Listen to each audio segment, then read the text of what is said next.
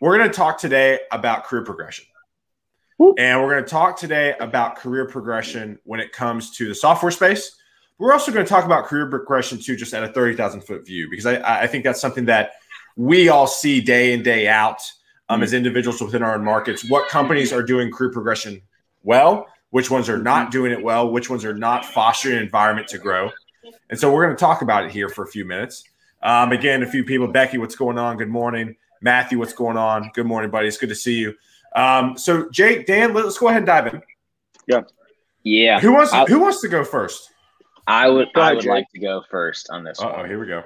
So first of all, I am thankful. This sounds weird, but I'm thankful for some people that really aren't trying to run the rat race and need to have an additional, hey, every year I got to hit this, this, and this, because that's what really keeps like the entire engine of the companies running, right? You need both. You need people that want to have the career progression. You need people that just like, man, I just want to be really fulfilled in my day-to-day and the job that I'm doing and do it with excellence and support my team. So first of all, thank you. I am not someone that's good at being content. So I'm terrible at it. I am the antithesis of being content.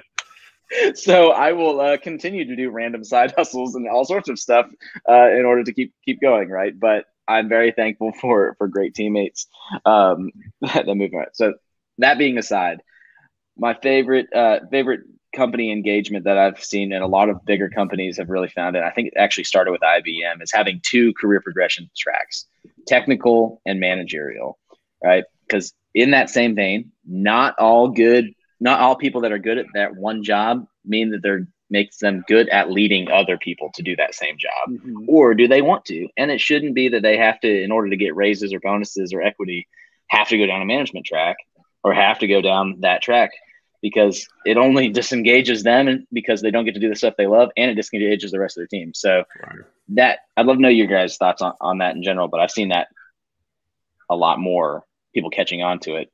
I think it's super cool. Jake, I love that. I want to hit on that, and then I think we can kind of break your comment into just kind of lead our entire conversation. Is, let's start with the leadership track. What does that look like, and what are you doing to empower your leaders, right, or your future leaders? What kind of education, what kind of training are you going to do? What kind of assessment are you doing to make sure that they're going to be a good leader for your organization, right? I mean, we talked about it right before the show started, is just because you're the best developer, the best salesperson, the best finance person, doesn't mean that you're the best leader of those people. And you know what? That's okay. I know that you guys weren't in fraternities, but I think of like going back to like when I was in a fraternity, like you didn't just put your best recruiter as your rush chairman, right? Because it's like a different skill set, right? Like there's organization, there's leadership, there's communication, logistics, organization, that like maybe a good person that does it really well is not the best at doing something else, right? So I think that's important. Like when you think of like the sales world or in the leadership world too, is what kind of assessment, what kind of evaluation are we doing on somebody as a future potential leader? And then what are we doing to try to pull and mold that out of them to make sure that they can actually lead other people? And likely it's going to be very, very difficult because they're thrown into a fire of likely now leading people that they were peers with just the day before, right? So what are we doing to make sure that we're putting those folks in a position to be successful and not just say, hey, you're our new manager of app dev, go manage, right? Or go direct or go VP something, right? Man, we can't tell you how many people we talked to that end up getting into that promotion kind of just because they were in the right room at the right time, and they're not going to say no to a $20,000 pay bump and something looks good on a resume. Get in there, and it was not a good choice. You heard it here first at Unicorn Finders. Fraternities have better organizational structures than development teams. So there we go. Happy Wednesday. I think my thought is, I think there's not a lot of companies doing it the right way. And so I talk about this a ton when it comes to the job search, right? What is your why? What's driving your search? Is it money? Is it title? Is it responsibilities? Is it commute? Is it tech? Like, what is it? But I think you need to ask yourself the why when it comes to your career, right? So, I mean, I text with a lot of devs, even actually recently, about offers. And, our Unicorn family, Ryan Burgess, tweeted yesterday that he's seen so many developers bounce in the last 6 months that the pandemic has caused people to become restless. And I think that tweet is so important and valid to what we're talking about today. Because I think you need to realize, and I'm talking to myself, like, let's be honest, right? I'm extremely always uncontent. Not content, uncontent. I don't think uncontent's a word. I'm not content. Malcontent. And so you have to figure out what do you want to do? What really charges you up every morning? And I think if it's not leadership and the company's throwing leadership at you, don't take it. But have an educated conversation with leadership of your company. Like, hey, there's got to be something else. Like, this can't be the only way for me to advance my career because I'm not called to do this.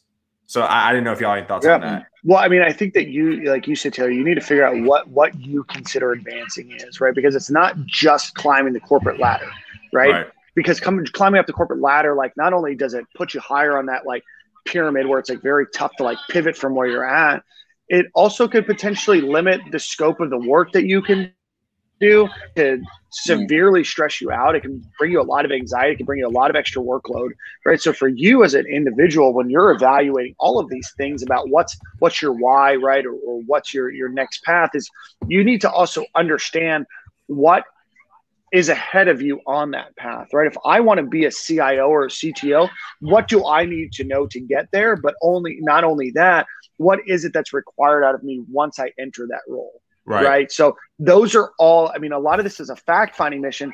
And I'm guilty of it, right? You know, in 2012, I took a job, a big promotion for me, because I was like, oh man, this is going to put me exactly where I need to be.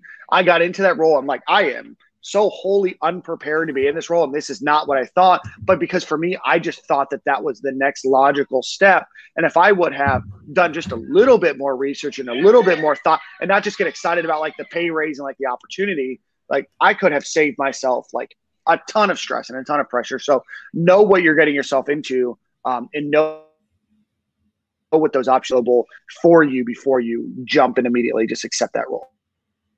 It's hard too, because the pressures around the rest of your life make you think, you know, either it's a keeping up with the Joneses thing, or it's a, oh crap, we just had another kid and I need to make more money, like need support, this and this. It's just a rat race, man. It's just, you know what I'm saying? Yeah. I think too, I think companies need to be mindful of this as well. Is the companies that I've seen do a good job of promoting good culture within promotions is there's clearly defined dev 1, dev 2, dev 3, senior, lead, and, you know, staff, principal.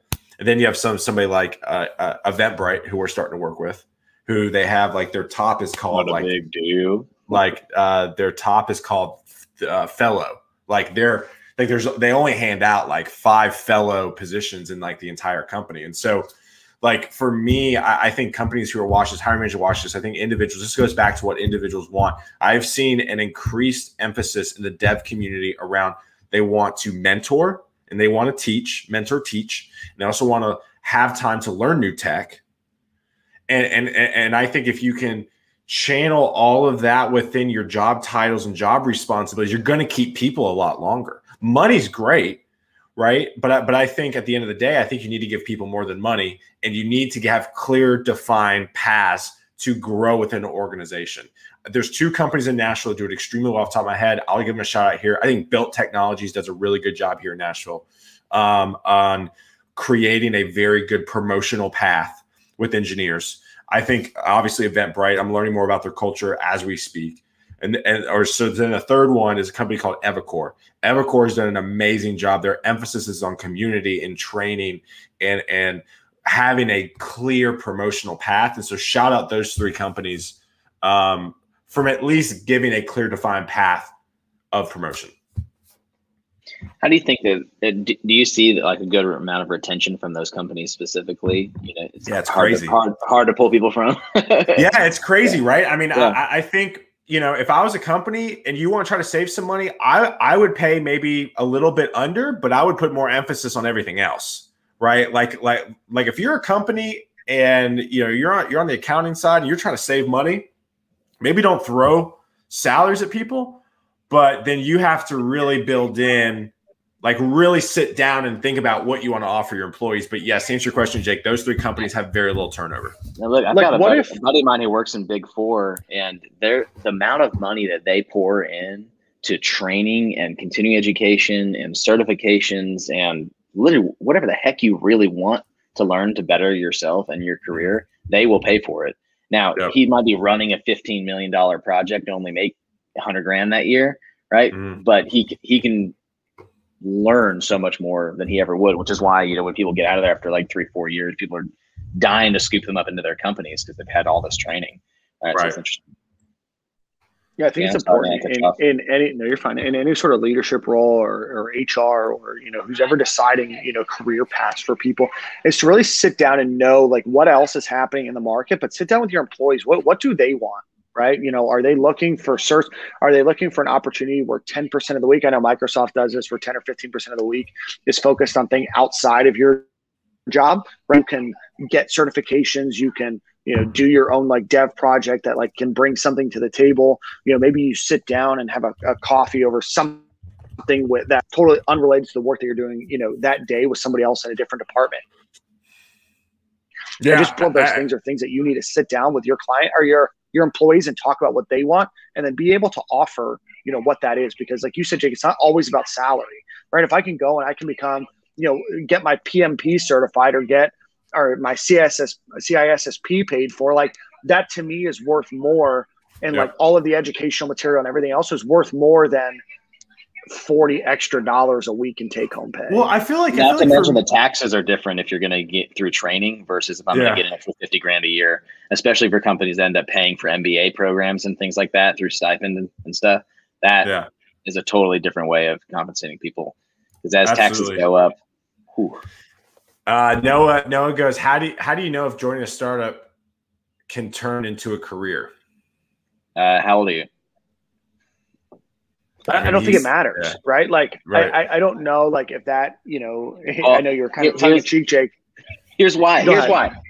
I think that you should join a startup straight out of school if you possibly can, because you're going to have to wear every single hat. You're going to, especially if you're coding, you're going to actually have to code, as opposed to taking this job at Fidelity, which starts out at $70K, or you get siloed into one little teeny sliver for 3 years and then you don't actually know anything, right? Go do whatever the heck you can, in my opinion. Just volunteer at a startup. Like, go do everything you can because it's going to actually let you have real experience. So yes, I completely think it will get you a better career path, at least a better understanding of the inner workings of pieces of a business you would never have been able to have touched if you went straight to an enterprise job. Great. But Jake, you and I are on this exact same token, just kind of a different perspective. Is I think that no matter what, Noah, a non-fungible token. Yeah. At 21 years old, whatever you learn in a startup, whether you stick around, sorry, there's some excitement going on outside of my office that I'm missing out to hang out with you boys. No matter when you join, how long you're with them, and if you're with that company for 6 months or 60 years, you're going to learn so much during that time that I would say take a jump at it. If you're looking for actual tangible things, if you can look at it, if it can ever turn into a career, is, you know, who's investing, what is the product, who are the other players in that business, what other players are now investing in that business, right? Like, if you're a financial capital and markets data company, who are your investors? Who's on the board? Like, that'll tell you a lot about who, you know, about what the viability of that is. But no, I would say find something you're passionate about, find something that you don't mind doing a lot of dirty work at, and also know that whatever job you signed up for is likely going to be 100% different every single week.